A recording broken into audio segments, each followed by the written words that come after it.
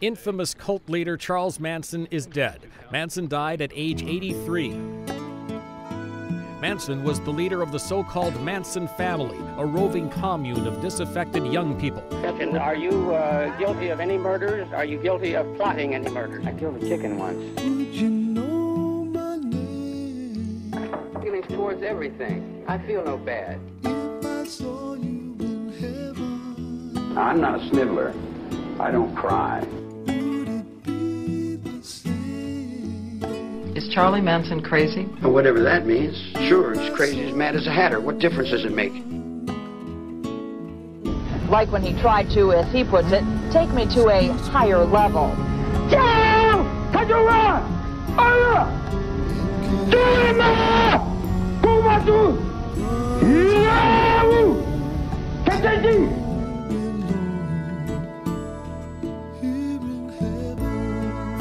I'm brand new. Everything I do is always brand new. They came to the ranch, lady. I didn't go to them. They came to me. You're stealing my music every day. All my life, I've been on that line. I don't ever see anything. Tell me in a sentence who you are. Nobody. I'm nobody. I'm a tramp, a bum, a hobo. I'm a boxcar and a jug of wine. Oh my goodness, I've been carrying Linda Ding Dong across these little piggybacks on Ruby Goop. World was Mother Goop. When I stand on the mountain and I say, do it, it gets done. If it don't get done, then I'll move on it. They're playing boats and planes and trains and rabbits and ducks and swings and hearts and little girls and everything that you can think of. But when we started the rainbow,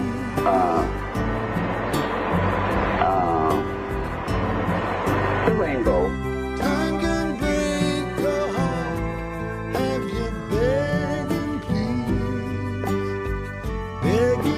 Now you owe me one, and if you don't pay me when you owe me, then I'm going to pay you what you owe me. You see what I'm saying? In other words, I have to go into another person and put on another face. I got it. Play, you know. I understand. So you say to Tex, you owe me one. That's right. Sure, make myself.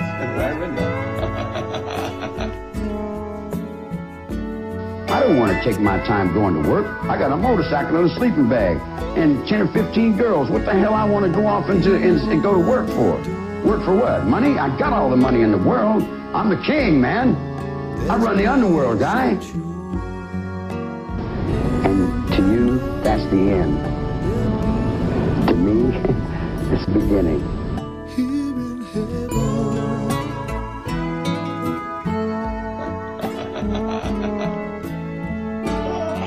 Which one? Everything's a reflection of this. When you reflect that, you reflect music.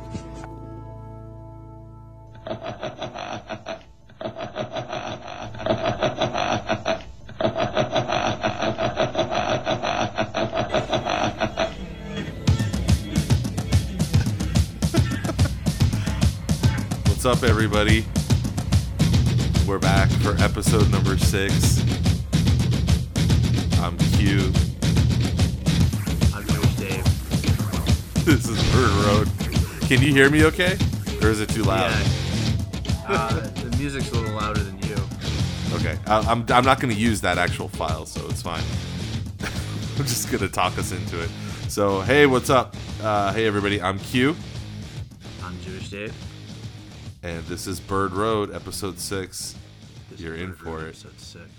Can you believe it? My favorite part of that is I run the underworld, guy.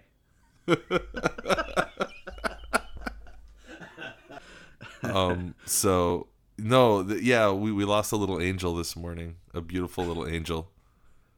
Well, I gotta tell you, right before we started the show, I was actually texting with my partner in murder rap, MC Random, and I was like, I really want to post something about like rest in peace, Charles Manson. We love you on our MC Random and Jewish Dave page, but I think it's a little too far. And he was like, "Yeah, definitely too far." And here you go.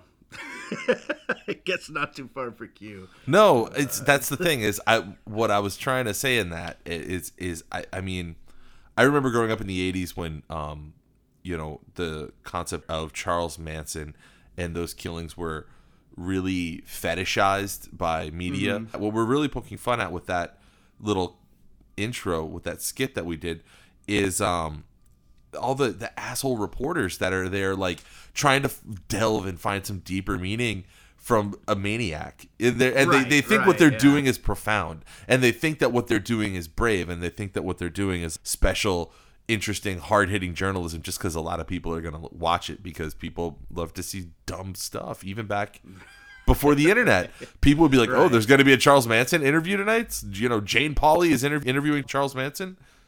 Who cares? What does he have to say?" People have always been thirsty for just awful spectacle, and now they get it more than ever. But back then, it was like a treat. Yeah, it was a real delicacy.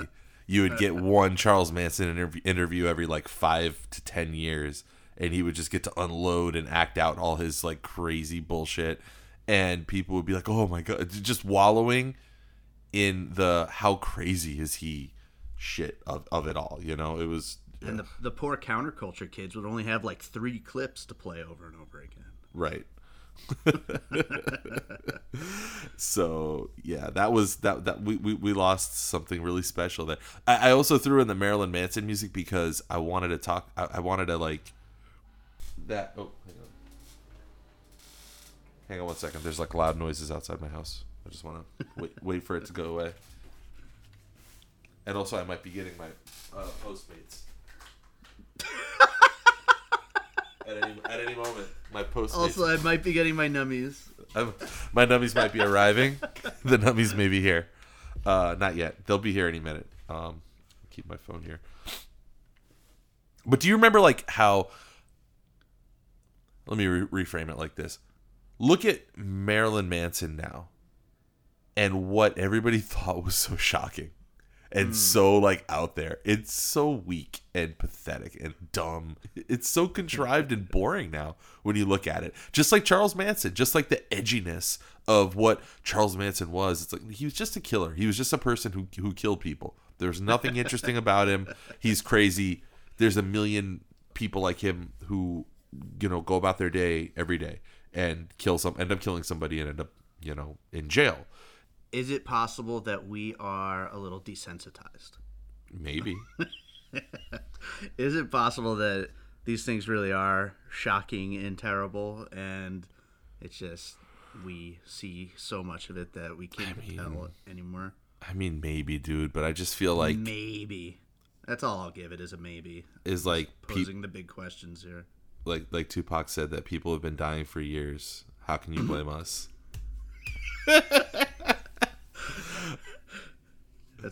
He was actually a poet when you think about it. Welcome to Bird Road. So last night, let's round up our news really quick. Last night, Jewish Dave was on Kings Without Crowns. Our boys over at Kings Without Crowns, the Las Vegas podcast. How did it go? Tell me about it. It was fun. What was it like? Give me the lay of the land. This is Kings Without Crowns, one of the more popular like Las Vegas area podcasts going on. Yeah, it was a lot of fun. They go over to this studio. Oh shit, that's professional. It's all set up real nice and everything. They got a whole like control room and everything, and it was a nice setup. And we all like circled around a table and just kind of had a conversation. It's kind of like a little bit like what we do. They kind of just go a little more I guess organically, like just talking about whatever in the moment, but it all kept moving and everything, and it was fun, and we had a good conversation, and some laughs, and And you promoted Bird Road, which is the most important thing. And I promoted Bird Road aplenty. And from my understanding, I think there was actually some technical difficulty with the live stream, if that's what you listen to. But when it goes up as the full podcast, it should be the full thing. No, dude, I didn't listen. We talked. I didn't listen to the live You stream. didn't listen? No, Okay, I did not. Son of a bitch. Missed that one. I did listen to the recording though, and one of the things I've noticed, because I subscribe to them on SoundCloud. There's so like the way that people make podcasts and the way that we make podcasts is like through varying degrees of editing. Like we'll talk for almost 2.5 hours and cut out a lot of it, and but that's because we like talking to each other, and then like you'll have something on the way opposite end of the spectrum, like Radiolab, where they'll compile hundreds and hundreds of hours of recording and painstakingly, assemble it in some vacuum sealed editing bays somewhere, and go over every single little inch of sound that they have, and that's their thing, right? These guys do something completely different, which is they just take every individual sound file and just upload it as its own podcast. It seems so that way, yeah. We will go, you and I right now, we'll go through in the course of our 2.5 hours of recording, we'll go through maybe 5 or 6 sound files. I had maybe a half dozen sound files that I worked with to put together that skit at the opening, and we'll put it all together into one audio file and upload it. These guys seem like they upload every single individual audio file, because I was listening to random music, sounds of people walking through stores or through public areas, trying to get to the part where you talk. There was a lot of flotsam and jetsam. I noticed. Is that what you were talking about with respect to the technical problems or anything? I don't even know what they were in the moment. I couldn't even tell. I just know they were saying that before I headed out. So I'm not even sure, to be honest. But I'll be looking forward to listening to it, see how it came out once. If I don't know if they're like still have to edit it or if it went up. Dude, I don't think there was a whole lot of editing going on, because it posted like right after you were done. I went onto their SoundCloud page and I heard it last night at like 11 o'clock Florida time. So it was already up. I gotta check it out. But no, it was fun though. It was definitely a lot of fun being on there, and I don't know. Maybe I'll go there again sometime. And, oh yeah, man. We're talking about trying to meet up with a bunch of other podcasts. And, yeah. It's the promotion. It's the organic way of doing things. Nobody's just gonna do you a favor and listen to you. You got to go out there and fucking earn it. I'm also going to be sending them my most recent album, Head Like Fire. They're going to use it as their background music for next episode, I believe. So everybody check out their next episode, too. Here's some of my music. Nice. I have that on my computer. It's always like one of the first things. I have it downloaded, I think. And Did you that buy it? Yeah, I bought it. Head Like Fire, nice. And then Echoes in the Dark. Two Jewish Dave albums. When I plug what's in my the middle one? What's the middle one called? I have 3 albums. Voices in my bra. Voices in my barn. Echoes in the Dark, and then you went through your quiet period, and then you had Voices on my barn, and then What's my quiet period? That was the period where you didn't talk to me. You just wouldn't reply to anything I would say. You went through a quiet period. I don't know what was going on. And then we had then after that was, what was the next one after that? That's it was called An Unseen Sky. An Unseen Sky. You son of a bitch. Yeah, it's Unseen Sky. I would download Unseen Sky if I were you, everybody, because I don't have it, and so you can loan me that one if you're listening. You don't have my second album. I would be stunned. I would be stunned if, in the course of my career as a journalist, producing over 500,000 words of copy, if you ever read a word that I wrote. I subscribed to Poder magazine. Poder. Joder. Yeah, much better. Is that better? Way less offensive. Significantly less offensive. Speaking of things that one of us would find offensive, I included on our little run through of the news this from the Independent, coming out of the more great news for Brexit, not so much political or anything like that, but more like, here's the headline: MPs vote that animals cannot feel pain or emotions into the new Brexit bill. Can I just say, fuck Members of MPs? Members of Parliament have voted to reject the inclusion of animal sentience, the admission that animals feel emotion and pain, into the EU withdrawal bill, or the Brexit bill. The move has been criticized by animal rights activists who say the vote undermines Environment Secretary Michael Gove's pledge to prioritize animal rights during Brexit. The majority of animal welfare legislation comes from the EU. The UK government is tasked with adopting EU laws directly after March 2019, but has dismissed animal sentience. So basically, the only reason that British people weren't just like beating dogs in the streets, which, I mean, they probably still were, but the only reason that they weren't brazenly abusing animals is because they were required by law by the European Union to respect animals. And now that they don't have to, of all of the things that they're choosing to make Brexit about, they're like, oh yeah, by the way, fuck animals. We're going to demolish an animal's face like whenever we can. I didn't know that they were so disgusting over there. I just had no idea. Doesn't it always change your like opinion when you're learning about a culture? You're like, oh, that's interesting. They have an annual harvest festival. Oh, that's really cool. They do a thing where they pray to a god of rain, and then they have a party when it does rain, and all these like quaint things. And you're like, oh, they have a day every year where they just bash dog skulls into liquid, and they kill the like stray dogs of the neighborhood.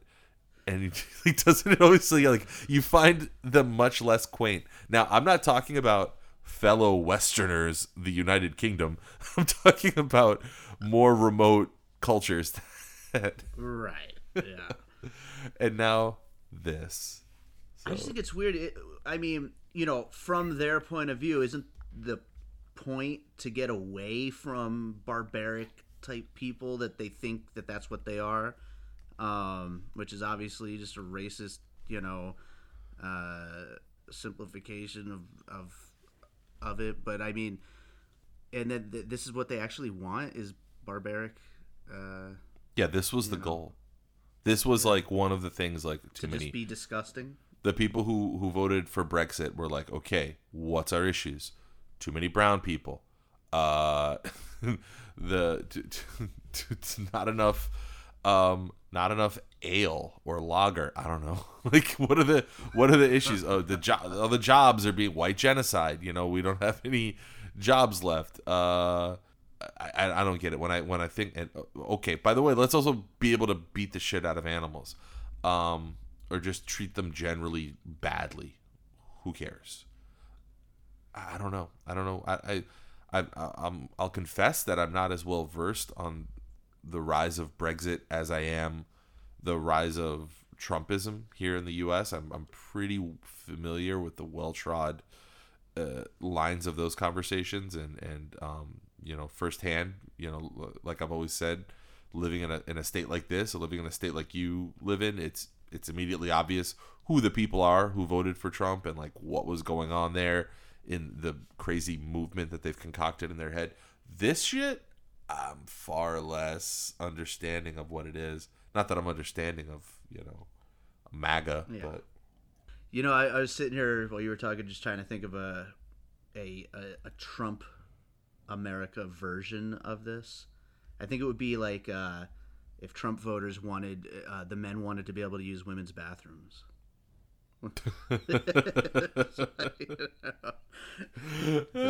That's their ulterior motive,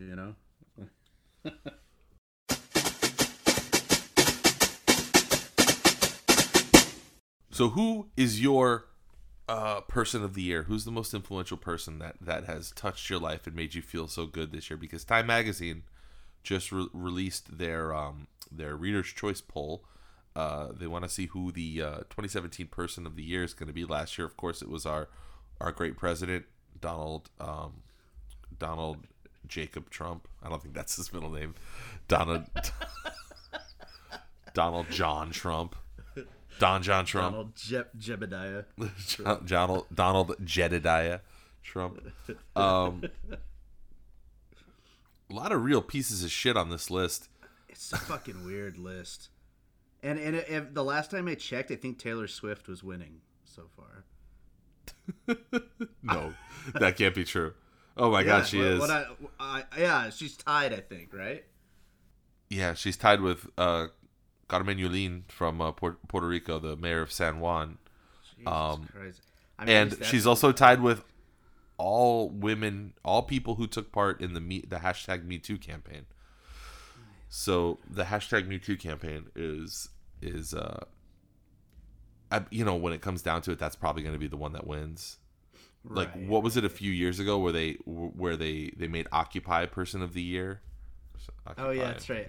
Emma Stone is on this list. It's just so bizarre. What did she do? I don't understand. It was in 2011. Time Magazine made The Protester the Person of the Year. That was very of the moment. You're very authoritarian when it comes to that. Like, you're not interested in what the protesters have to say at all. Hey, I'm a protester. I've protested. I protest. But I mean, that's not a person though. I mean, I take rankings very seriously. I know. Like, you're one of these when people I rank my movies, there's no ties allowed. It's like there's got to be there's rules. So let's go through some of these and just get some of your thoughts. Steve Bannon polling at 2%. Steve Bannon. There are 2% of the people responding to this poll are going with Steve Bannon. All these names on this list, they're going with Steve Bannon. I have to believe, for my sanity, that those are trolls. Yeah. And I mean, trolls love him, right? So I mean, it would make sense, but.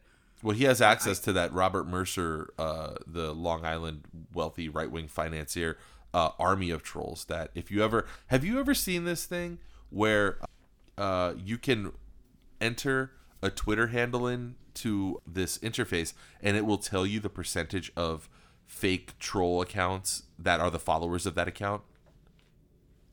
It'll tell you your percentage. I believe it. Let me see. I believe it. There's a thing like that. I'm on TwitterAudit.com. We're going to type in by David Rosen. And we're going to audit your ass. Let's see what a fake fuck you are. Authorizes the app. Jewish Dave has 1,522 users.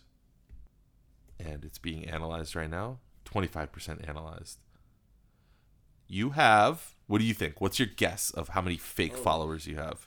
So out of your 1,519 followers that you have, your 1,500. Fake means completely like not a real account. Like it doesn't just mean it's like. I don't really know. Looking to sell stuff. Right? Yeah, no, it doesn't mean it's a company. They would associate a company as real, but a fake would mean that the account was like a troll account, or it was made only for like one purpose, like for pushing a certain thing, or it's not like it's been reported that it's fake and that it doesn't have any real merit. I'm gonna go with 500, like a third of my. You are 99%. You only have 6 fake followers. I thought you were gonna say the other way around. I was like, God damn it!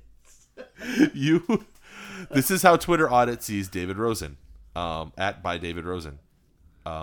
Real. They feel that you're real. That you keep it real up in the field. All right, let me see. That's probably because when one of these fake accounts follows me, I don't follow them back. I don't interact in any way, shape, or form. So they don't. They probably know not to send me so many. I guess I don't know. I am significantly more fake than you, though. I have of my 9,500 followers, I have 341 fakes. So my audit score is 96%. I'm 96% real, and they Twitter Audit categorizes me as real. Okay, all of this is prelude to my point. Robert Mercer and his daughter, who are again these wealthy, just disgusting animals that live in Long Island, the land of the most disgusting animals of all. It came out. I've been engaging in creating these, what I think a lot of people have been blaming Russia for, these Twitter bots whose only job, I mean, like they're kind of handfuls of them, dozens, thousands of them are guided by human hands, but they're not actual real people. The accounts are all like multiple sock puppets. So it came out that, they've been obviously pushing for years the Donald Trump the Donald Trump platform. So I'm gonna run a little Twitter audit on Real Donald Trump at Real Donald Trump, and let's see where he stands, our president, with some 30 million followers. I have a question for you while you're running that audit. Do you think horse ebooks affected the election? I think horse ebooks affected the 2012 election. I was definitely gonna vote for Kucinich. I was gonna write in Kucinich before horse ebooks sent out that tweet about like, learn how to go and be with them now, ellipsis. And that made me think. I was like, you know what? He has a point. Our president, Real Donald Trump, he's like over 40 million followers now. 18 million of which are fake. A Twitter audit score of 57%. That is just the toilet. He's got 18 million fake followers. Buying fake followers or having fake followers is just the saddest thing. It's so sad. It's just like the thing where you like pretend to be your own publicist. He would deny that forever. Forever. And ever. Yeah. Anyway, that was the thing that popped into my head about Steve Bannon is like this 2% of people has to be the residual sort of sentience that that group of 18 million fake accounts is growing in the internet right now. Like somewhere there's disgusting primordial ooze of life being born with like electrical impulses flashing around, and like all of those accounts are becoming sentient and becoming alive. They're all voting for Steve Bannon as Time Magazine Person of the Year. So who's voting for Hillary Clinton as Person of the Year? Oh, Jesus. She has real fans. Those people actually exist. I mean, that reminds me of people who follow Subway on Twitter. Like, people who follow Target on Twitter. Like, why? Why are you doing that? Why would you? Hillary Clinton is the political equivalent of Subway. It won't kill you right away. It won't and there's pedophiles working for her.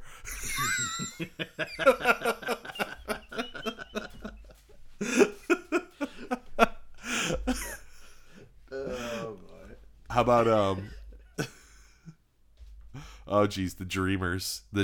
Every dreamer. All of them. Every last one. And coming in at 6% so far. Yeah, no, they're hot on the heels of the leaders of the pack. Mm-hmm. The Pope. I think the Pope is good for 5% every year. Like the Pope will get a solid showing every year. But I think people like this Pope too a little bit. I mean, as much as you could like a Pope. But he's better than the Nazi Pope. Right. Exactly. I mean, like, that's how are you gonna? I don't know. Are Catholics still doing the thing where they try to recruit? No, right? Catholics and Jews, they're like they've. We don't care. They've reached capacity. They don't care. There aren't really that many Jews, but the Jews are There's enough. You guys are really not interested in adding anybody else to the rolls. I noticed. We're the chosen people, and there's only so much room for people to be chosen. Jamel Hill. By the way, how mad is Trump to be tied with Dreamers? Oh my God, how mad would Trump be to be? What are the Dreamers? 6%, and Trump is at 6%. Yeah. Yep. Man, you know what? I would love if Colin Kaepernick beat Trump. That would be like a nice little. That would be a win. Oh, Rose McGowan is at 2%, and I just think that that's a win everywhere for cocaine enthusiasts like me. Like people who don't. Too soon, Q. Too soon. Really? I haven't done coke in years. Oh, her. Yeah. Vladimir Putin polling 4%. It would be great if Putin and Kaepernick both beat Trump. There would be some symmetry in that, I think. Who is voting for Putin? Steven Seagal is. Steven Seagal, yeah. Gerard Depardieu. And Mark Zuckerberg. Again, another one that's like voting for a Quiznos sub. Like, it's like Mark Zuckerberg. Fine. I bet how many people of the 3% of people that voted for Mark Zuckerberg do you think thought that they were voting for Jesse Eisenberg? Right. And then when they saw a real picture of Zuckerberg, they were like, oh, that's what he looks like? I don't like him. He doesn't look like he could kill any zombies. Patty Jenkins, director of Wonder Woman. Where? She's in there? Pulling 2%. Yep. Yeah. Mm-hmm. I mean, Patty Jenkins, do better, man. Like, the movie was just okay. It was okay. It was pretty good. It was fine. It was Ariana Grande with 4%. What is she? She's a pop star that does what song? What song does she do? I have no idea. It's very important for me that I present to people as being a person who doesn't know who Ariana Grande is. So I have to like do the whole, meandering through asking who she is. Like, oh, I don't even know who that is. I'm such a cultural. I'm old and intellectually elite and not bothered by, the trappings of the Ariana Grandes of the world and all that dumb shit. I've got her webpage bookmarked. Save that shit. I bet you do. Follow her. She's one of my fake followers on Twitter. The fucking Saudi prince who just arrested everybody, and is like gonna have half of his family decapitated and beheaded, so that that's gonna be one of these ones I don't recognize. Mohammed bin Salman. Okay. Solomon. Yeah, Sorry, I don't know that name. Yeah, he's the Saudi prince There's who. a few on here I don't know. He's the Saudi prince who's basically responsible for an obscene amount of death right now in a lot of places, but specifically in Yemen. And yeah, so I don't know who would be. My pick would be entertainment related. Yeah, who is it? Louis, right? Yeah, definitely Louis. People have asked me why haven't we brought up Louis again ever since the first episode where you full-throatedly defended him.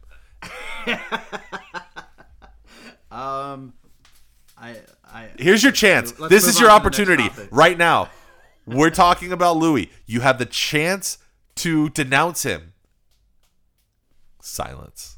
Just what I thought. Just what I thought. Silence.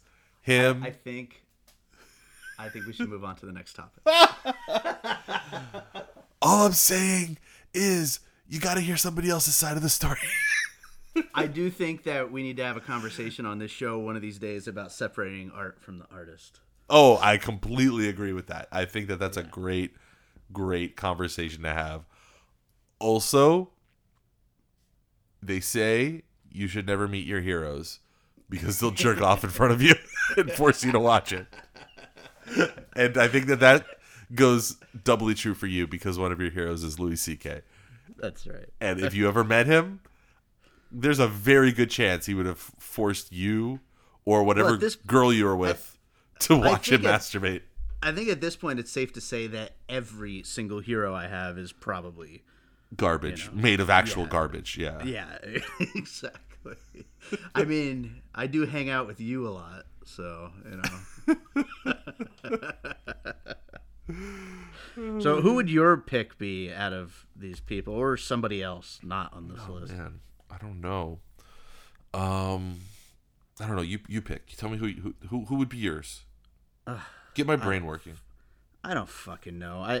I do have someone I thought of that's not on this list, and it's really cheesy, especially in a time that's so just volatile and just terrible right now. But and this is gonna sound so privileged and ridiculous, but for me personally, it would be Shigeru Miyamoto for From making, Nintendo. Yeah, because this year, of all year, I mean, this long into the history of Nintendo, to make the best Zelda game of the, however, was it almost 30 years of Zelda games, and one of the best Mario games, maybe top 3 easily, of all time, is pretty amazing. You know, to still have that much steam left, and to just really just nail it just so perfectly and make something so fun and so amazing to take your mind off of how terrible everything is. I mean, I would go with like a theoretical physicist or something. Anybody who's maybe, I don't know, and I'll look it up a little more later. But like ever since the Hadron Collider from like had a huge breakthrough about, what was that, 4 years ago, I've thought that it's terrible, but I've really thought that the only way that we can fix things is by just finding another place to be. Like, just find any other wormhole in the universe to go exist in, because this is just falling to shit. Pretty dark. Yeah, I know, but like anybody who can be the one who, I don't know, is the one who like finds the Christopher Columbus, if you will, the person who takes credit for discovering a new thing, but really it's a new place to go, but really it's a thing that's always existed, and we go there and we kill everybody that's there and we take it over, and it's like better. The next, I think we need a Christopher Columbus, and then like 300 years later, it'll fall out of vogue to be celebrating him, because we'll be like, right. Oh wow, the Carpathians were people when you think about it. Like, and we fucking, like, we gave them all AIDS, and they died. Well, I got news for you. You know, I had mentioned that eventually we're going to start a little segment where I talk about my weird little theories. But as my face just lit up. My face lit up. As a little preview for you, I think the idea of us going somewhere else, it's never going to happen. Period. There's simply no way that that's ever going to happen. Our species is going to die here. My philosophy on that is a little bit wider in scope, but it boils down to the same thing. If you took a piece of string, right, and you took that piece of string and stretched it from your house all the way 4 miles away to the Las Vegas Strip, and that string represented the 5, 6, 7 billion years that the Earth is going to be around before it just breaks up and, you know, falls into the sun or you know, gets sucked into the dying star. You could find maybe a 2 or 3 inch length of that that string that's 5 miles long. Find 2 or 3 inches of it. That represents the entirety of human existence. Those 2 or 3 inches. Within those 2 or 3 inches is maybe a centimeter that represents the entirety of human existence, where we are technically capable of even leaving the planet. Like, where we figured it out, we had the resources, we had the science, and we had the will to travel wide. Is this Q talking, or is it Neil deGrasse Tyson? So, what are the chances? Let's assume that we were ever able as people to get out of our solar system, which is like which we aren't. It's a on its own right now, it would be 100-year long journey. But if some way we were able to do it, what are the chances that our little 1 centimeter is going to line up with any other planet's 1 centimeter and their intelligence and their moment in the planetary history where they're able to do those things? What are the odds? They're probably long past if they were ever able to do it, or nowhere within billions of years of happening. Sure. It just there's virtually no chance that we would ever, when you think about it that way, before we destroy ourselves, like you say. Yeah, I agree with you. I just think that we won't ever even make it that far. I do agree with everything you're saying, that timing wise, it's probably impossible, or at least improbable. But Yeah, I don't think we're ever going to make it off the planet more than a little crew of people at a time. By the way, if you could go to outer space and you might not be able to return. Fucking alien. Wait, what were you going to ask? And might not be able to return because you're fucking an alien. Would you do it? Oh, I thought that question was going a complete different direction. No, I wouldn't. Unless I could bring my family with me. Can I bring my family with me? No. Can I bring you? What if Monica bought the ticket? She said, I got you a ticket. It's a nice trip. You might not be coming home. I've been virtually assured that you won't be coming home. Your Uber arrives in 3 minutes. Say your goodbyes. His name is John. Yeah, I'd be fine with that. I mean, if it's her choice, you know. I'd go like today. Fuck it. What? But no, you could not bring Sadie. You couldn't bring Harvey. Yeah, I love my pups. I love my bear. I love my family. I love you. But I'd go. Really? But so much of it is going to be boring. It's just going to be like jagging around out there. Well, I'd kill myself. You can kill yourself here with No, but I can't kill myself in outer space. With ringdings and like pizza. You can kill yourself with chicken wings. Do you think they'd let me bring chicken wings into outer space? No, I don't think so. There's got to be something about that. There's got to be a rule about like. I would love to, and I would love that if it wasn't just like falling under a general organic material rule. I would love it if it was like a NASA rule about chicken wings. No chicken wings. By the way, last rule before you finish decades of dedication. When you were 7 years old, you started taking care of yourself and studying and trying to become an astronaut because it was your dream. You were impressed by Buzz Aldrin, Sally Ride, and all these American heroes. And you get to be like 28 years old and you're going up for the first time, and they're like, by the way, last thing, no chicken wings. And you're like, God damn it. Imagine globs of Zero Gravity Ranch just floating around.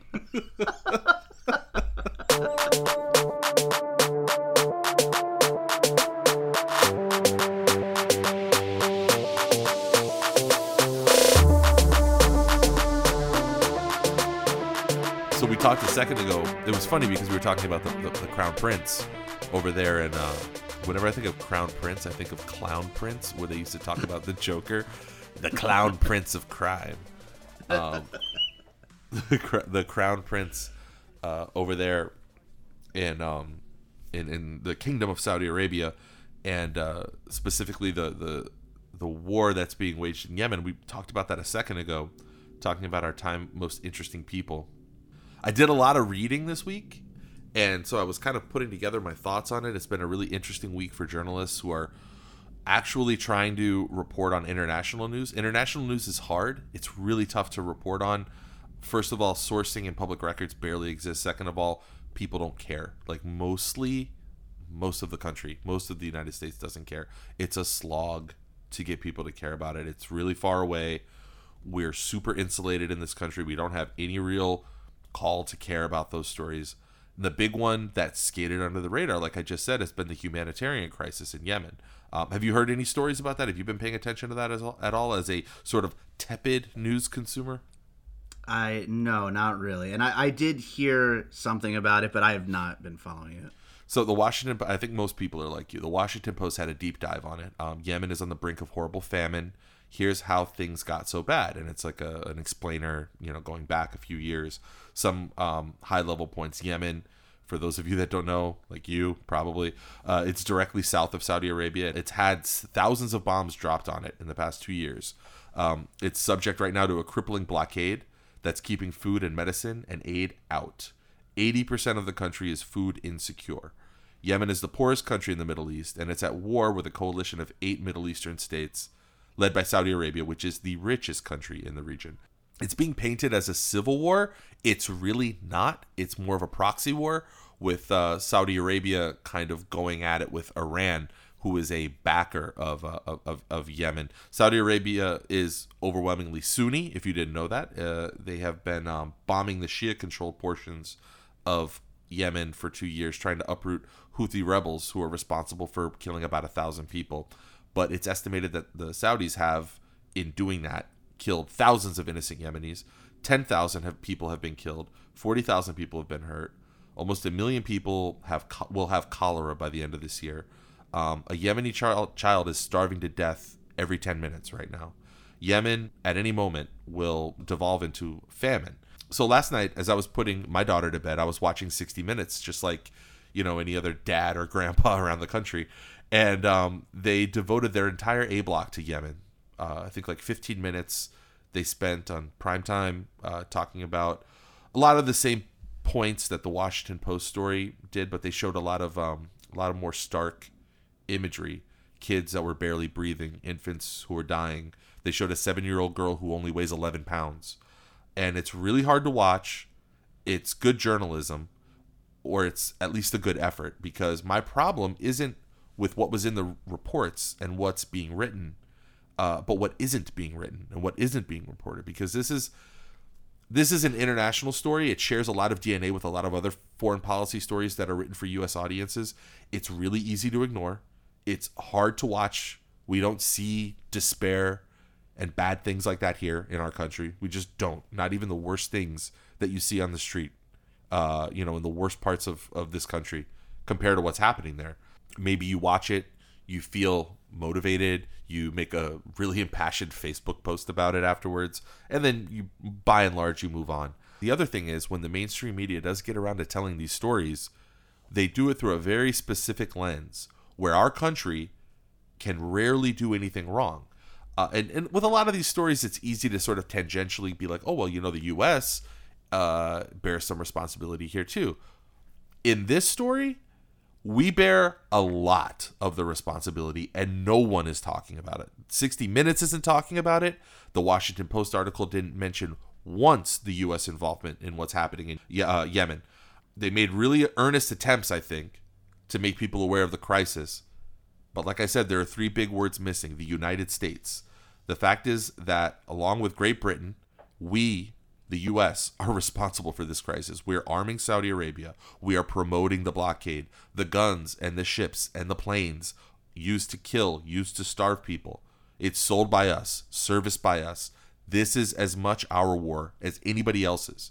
It's true that every day, your country, all of us, most of the people probably listening to this podcast, you're not just complicit, but you're actively helping enforce the blockade, the bombing, all the death, distended bellies on little babies, intubated toddlers whose brains are probably never going to grow properly, who are probably going to be stunted physically and mentally for life. Whole generation of Yemen's kids that are going to be lost. You're a citizen of one of those countries that is doing things like that. That when we hear shit like that happening, we're like, oh my God, that's evil. How can those people that live in that country allow that to happen? Don't they know what's going on? Well, you live in a country like that. And you might be ignorant, but claiming ignorance is not going to save us. I'm going to tell you why, using myself as an example. And this is my point. I can tell you, I'm honest with myself. I don't have any illusions that I'm not a saint. I'm not Jesus. I'm not some super nice person even, really. I'm not above pettiness. I'm not above vengeance. If some country's military campaign resulted in my daughter dying, if I was forced to watch her starve to death and waste away, and I knew more or less who was responsible for it, if I knew where those ships that were blocking the food, where they were coming from, where the guns and missiles and the fighter jets were built, and who allowed it to happen, who made it happen, my first instinct would be revenge. Being an American, I'm lucky because none of those things are ever going to happen to me. Nobody is ever going to kill my child from some state-sponsored military aggression. But if it did happen, I'd be lucky because I'm an American. I have the option of joining the most powerful military that's ever existed. Or I could join Blackwater. Or I could join one of the other paramilitary organizations out there that would give me a chance to spray gunfire like in the general direction of the people who I think are responsible for killing my kid. I know I would do that because I'm not above it. That's probably what I would do. And that would be what my life would become about. But what if I was from a place without military or a global fighting force, no real might, I doubt that I would just get over it. I wouldn't just get on with my life. More likely, I'd go find somebody, some group, anybody who would give me a chance at revenge. I would find a way to get to that responsible country, find a soft target, strap a bomb to my chest, and get revenge. And if you think that that makes me evil, and you think that you wouldn't do the same thing, and that makes you good, fine. That's fine. But I think the only difference between you and me is that I understand the only difference between a normal person and a radicalized person is how much they've lost. And the people in Yemen are losing everything right now. So maybe you're not compassionate enough to just be outraged about foreign kids dying, and that's fine. Let's see how compassionate you are when 19 Yemeni men on student visas or under assumed identities fly a plane into Capitol Hill or blow up the lobby of the Empire State Building. Or let's see how compassionate you are when these terrorist organizations actually figure out how to really scare the shit out of us, and they start sending all these grieving fathers and grieving brothers and husbands into Walmarts and Publix and Albertsons or county fairs or fucking tractor pulls or WrestleMania. And I have a feeling you're going to be a little bit more compassionate then. By the way, this is not a political issue. This is something that started under Obama. He advised maybe a little bit more caution. He wasn't such a full-throated supporter of Saudi Arabia, not like the Trump administration has been, but the effects were the same. And if Clinton had been elected, she might not have been caught on camera doing some fucking sword dance like an idiot. She probably wouldn't have been seen leering over a glowing orb like Mumra from Thundercats. She probably wouldn't have been allowed to go to the Toby Keith concert because she's a woman, actually. She wouldn't have been let in there. But she was just as friendly, if not more friendly, with the kingdom. It is a foregone conclusion that this policy would have been exactly the same. We'd be in the exact same place. And you're supposed to end these rants, with calls to action. Like, I should tell you to donate to UNICEF or to rescue.org. You can do that if you want to make yourself feel better. And I'll even give you a second right now to shut off this podcast and fast forward before I ruin it. But, okay. Are you ready? Good, because none of that matters. There's no aid getting there. There's no action that you can take. There's nothing you can do. We've already, as a country, taken action through our inaction. You can call your congressman. You can complain. It doesn't matter if they're Democrat, if they're a Republican. They have no reason to take this. This is a political tar baby. They don't want to touch it. There's no reason for them to. There's no benefit for them to. Every day in Yemen, in Syria, in Iraq, we make new enemies, not states or geopolitical ones. Actual people are becoming your enemy every day. The New York Times published a report. Another thing I read over the weekend. We are killing 30 times as many innocent civilians in Iraq as we thought we were. So with all of our bombing runs that we're doing, there was X amount of times that we thought we were having casualties, the innocent people that were being killed. According to this New York Times report, it's 30 times that number. We are a country that is devolving into a state where we used to pretend that we hated war crimes, and now we don't even fucking care to pretend. So 60 Minutes and the Washington Post don't need to acknowledge it. They don't need to include our government's name in their stories. They don't need to talk about the U.S. involvement, honestly, because the people who are becoming our enemy every day know exactly who we are.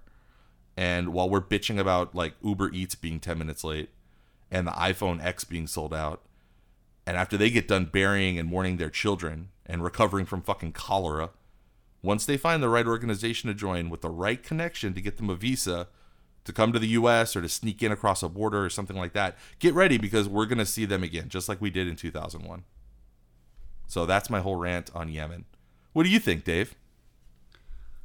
Well, I think this would be a good time for my Justice League review. Yeah, perfect. Yeah, I mean, that's the long and short of it. I know this isn't something that you follow. Most people don't follow. And, No, yeah. I mean, to my own... Not like I'm, particularly incredibly versed on the subject. I'm a normal American. I don't work in the news anymore. I haven't for a few years. So it's a bunch of chickens that are so close to coming home to roost. And every time that it happens, we're always shocked. We can't believe that they hate us so much, that they hate us for our freedoms, and they hate us because they're just evil. And Yeah, I mean, like, it's easy to do that, especially when people look different than you, but that's not how people are. People aren't just evil. People don't just, I mean, except for Charles Manson. People aren't just randomly evil. There's motivations and there's reasons that people do things. And all you have to do is look at situations like this and realize there is a motivation behind it. I think it has so little to do with religion. I think people find the refuge in the religion. I think they find comfort in Islam or whatever, Christianity during these trying times for them. But there is a predicate underlying thing that brings them to it and makes them want to do that. And I mean, shit, we sure give them enough reason to. We give them plenty of reason to hate us, and it ain't for our freedoms. It's right. That's not what they're hating about us. I think part of the problem is that it's, and I'm not trying to defend uninformed people, but I think and now representing the uninformed people, right? Yeah, I think the part about that there's nothing you could do makes people look the other way. It makes those of us with a brain and a heart like myself look the other way and just move on to the next story. It makes those of us without a brain and a heart spread the idea that it's just the religion. By default, the religion makes you hate America and hate us, and but I just don't know that there's any way to change that way of thinking without any kind of something for them to do about it, because of fear. Fear is especially for people that are uninformed, fear makes them do stupid shit. And if only there was like a team of metahuman superheroes who could like do something about all this. Right. So right. Tell us about fucking Justice League, Dave. Let me just say I actually don't want to review Justice League. That was just so I guess we could pop into what it is that we loved and we hated from the week that was. Oh, good. Well, let me do my hate first, since it actually has to do with Justice League. Get it, girl. Yeah. So what I hate is Justice League opened with. Hold on, let me bring it up exactly, just so I have the exact number. It was numbers. I don't know how much it grossed, but I'll find out.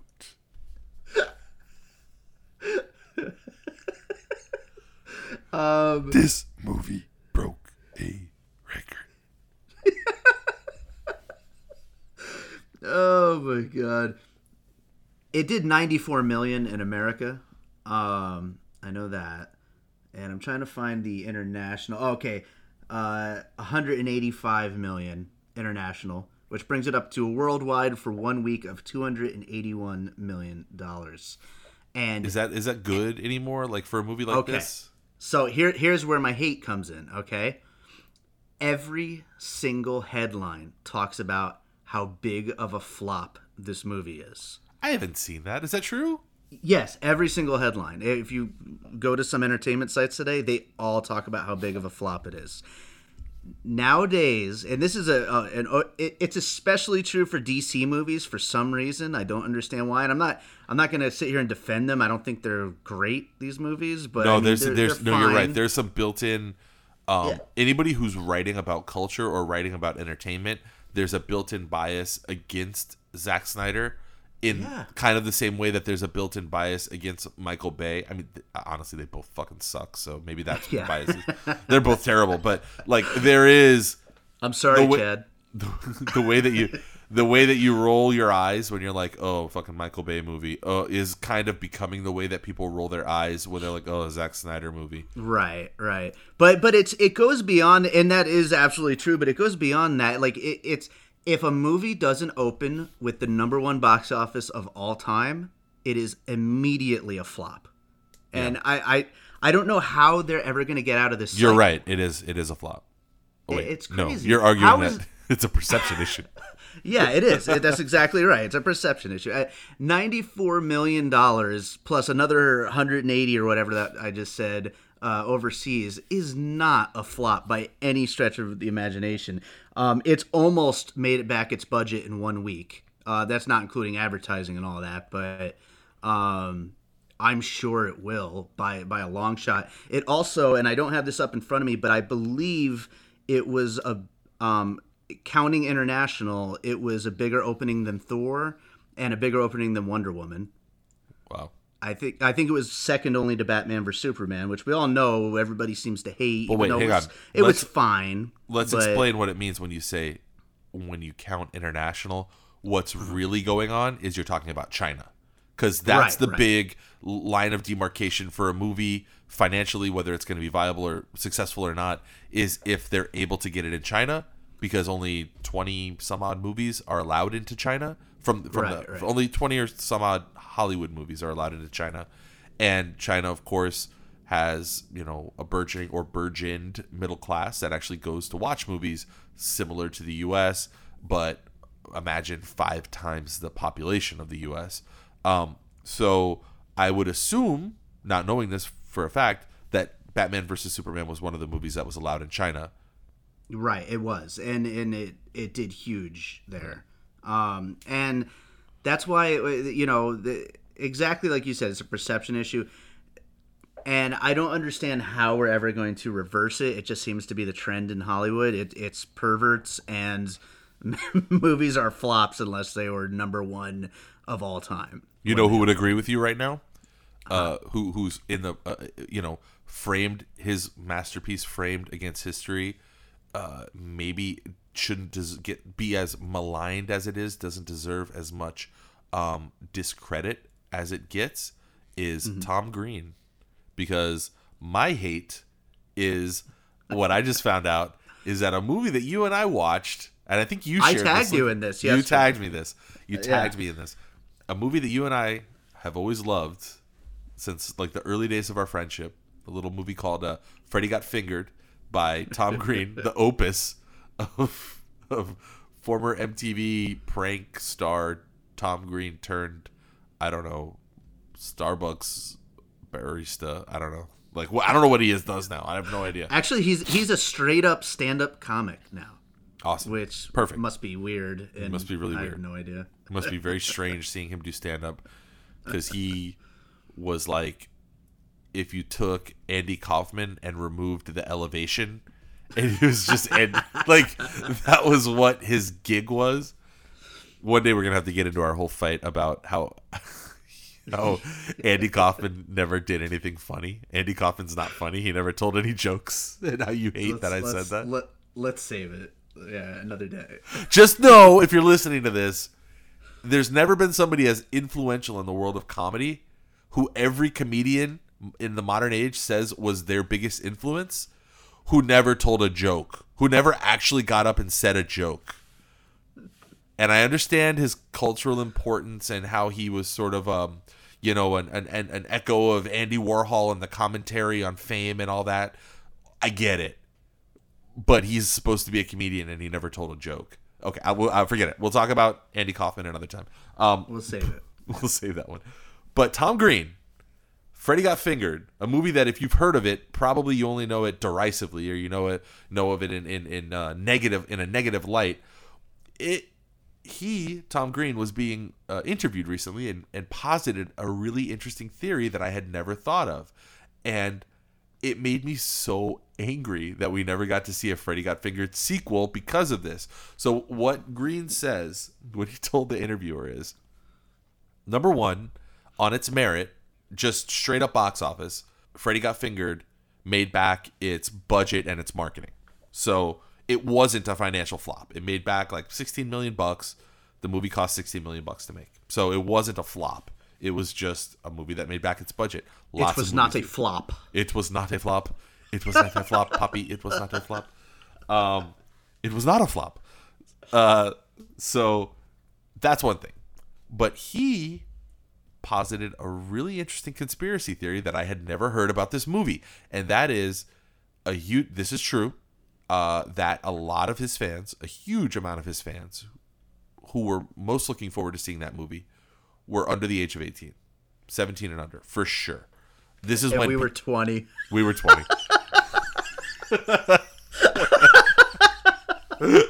And in love with this stupid and fucking still movie. watching it on DVD at 24. Like, we're still watching it years later. It's fair to say that a huge cross-section of his fans at that time were under the age of 18. This movie was rated R. This was an R-rated movie. So what he said, and he cited some anecdotal evidence that he, having been involved in Hollywood, specifically living in Hollywood and being in the movie industry at that time, what he said was, it's an open secret. Everybody knows that a lot of my fans, a huge number of my fans, were buying tickets to Crocodile Dundee 3 and sneaking into Freddy Got Fingered. He said if you went opening weekend into Freddy Got Fingered, you could buy a ticket at any showing in LA, but when you got into the movie theater, it was packed and you couldn't find a seat, and it was standing room only, filled with like young viewers who probably shouldn't have been there. And that makes me so pissed, because who knows what Tom Green would have gone on to do? Right. Who knows? Like, Freddy Got Fingered was a objectively great movie. Roger Ebert said that it's not the bottom of the barrel. It's just, you can't even speak about it in the same sentence as the barrel. It's offensive to the barrel to use the same sentence. Yeah, I remember that review. I saw it. Does that piss you off? That has to piss you off too. Oh yeah, absolutely. It pisses me off, especially it pisses me off for all cult comedy. That it can never seem to catch a break in any way, shape, or form. It just always has to get, people need to talk about it like as if they were big flops, and they were. But they have their fans. They have huge fan bases. These movies, Are you masturbating right now? There's like some skin rubbing happening. Oh, sorry, I was scratching my leg there. Do you have the mic like mic'd up to your dick or something? What are you doing? My mic is literally about 18 inches away from my leg.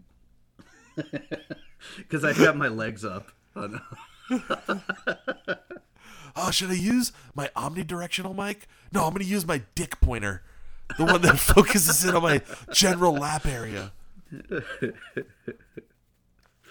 Sir, I think that the guy at Guitar Center is like, sir, I think that this for your podcast would probably be better, and it's a good it's a good microphone. It'll pick up some ambient noise, but mostly just no, I want one that points at my dick. I want everyone to hear me scratching my leg like I have fleas.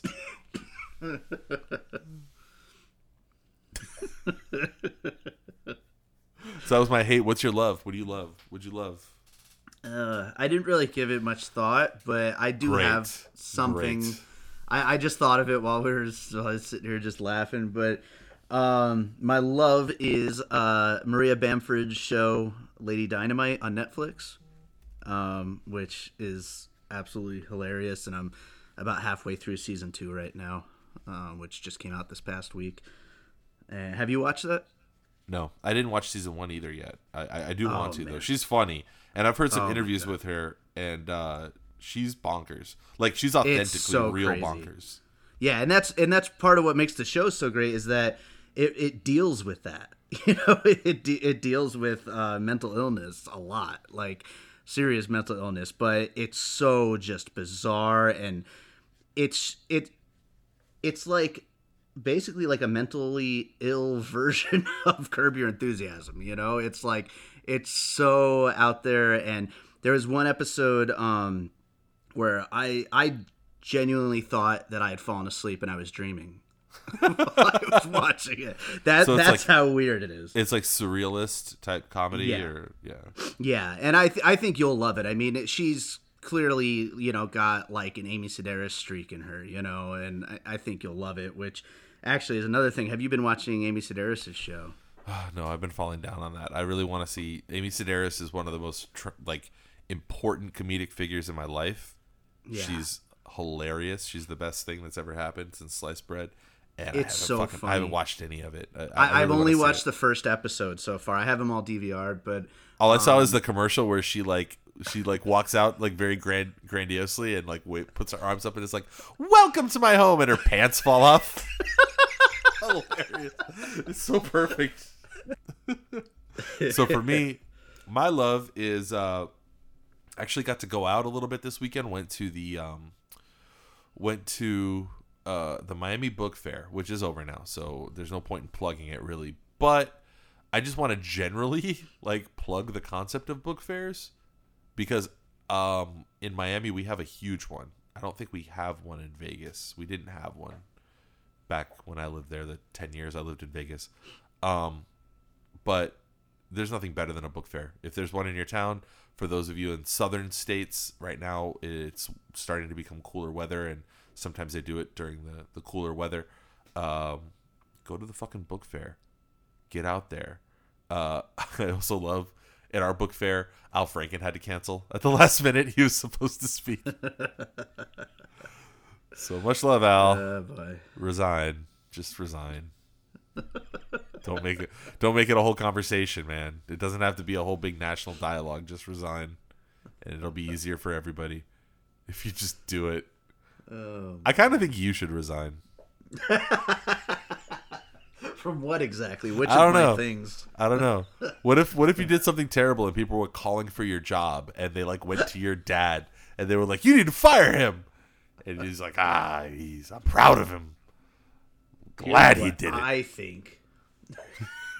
Here's what I think. He should be rewarded and cherished like a good boy. Your impression of my dad is starting to sound part reptile. Oh yeah, as if your dad's not part reptile. I'm not worried about it because he would have to hear this to know I said that about him, which would mean that he would have to like use his phone in a way that he's never used it before. I'd have to install an apt. That's what he calls them. Apt. APT. An apt. You have to be apt at this particular function. And You have that to be- term, the term apt applies to both apps and bookmarks. They're the same thing. There's the great Tim and Eric sketch where they prank call a IT service, and Tim Heidecker is just saying like, yeah, well, I don't know. I restarted my phone, or I restarted my computer, and now I can't find my sites. Where are all my sites? And he just keeps asking for his sites over and over, and the IT person is trying to figure out what he's asking for. He's like, my sites, and they're all gone now. I don't have any sites. Oh, that would make me so bad.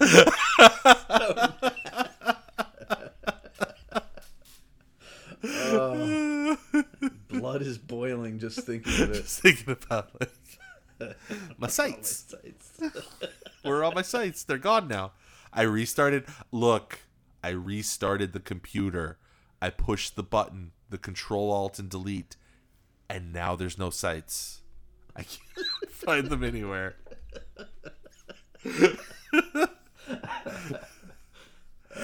That's how it must have felt. I just got a Nokia phone over the weekend, and I haven't used Android since like the Evo 1 like 9 years ago, and I was texting Dave. I was texting you like, "Hey, how do I find Wi-Fi?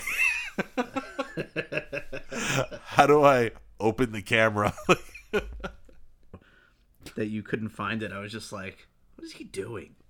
Like, is he just not looking? All right. So again, listen to Kings Without Crowns. Jewish Dave was on the show. We're Yes. going to get on more people's podcasts. That's in the works. You're going to get to hear us in other places. You're going to get to hear Jewish Dave stumble while people try to talk to him about sports, and he has no input. He has zero things to say. Introducing our guest, Jewish Dave. Hey, Jewish Dave, what do you think about basketball? Fucking crickets. For hours. We all know that about me by now, though. So maybe next week we'll expected. have our first guest. I'm gonna work on that. So tune in next week to hear maybe another voice that's not just ours. Don't forget to subscribe on iTunes, Google Play, SoundCloud, all of the various podcatching devices, Stitcher. What do you got, Dave? Anything you want to plug? Anything I want to plug? Not really. Just this podcast. You gotta start making shit up. By the way, you gotta start doing. Those guys asked you like, "Hey, you want to talk about like any of your upcoming shows?" And you're like, "I don't do shows." And it's like, you shut it right down like that. You're just like, "I don't do that."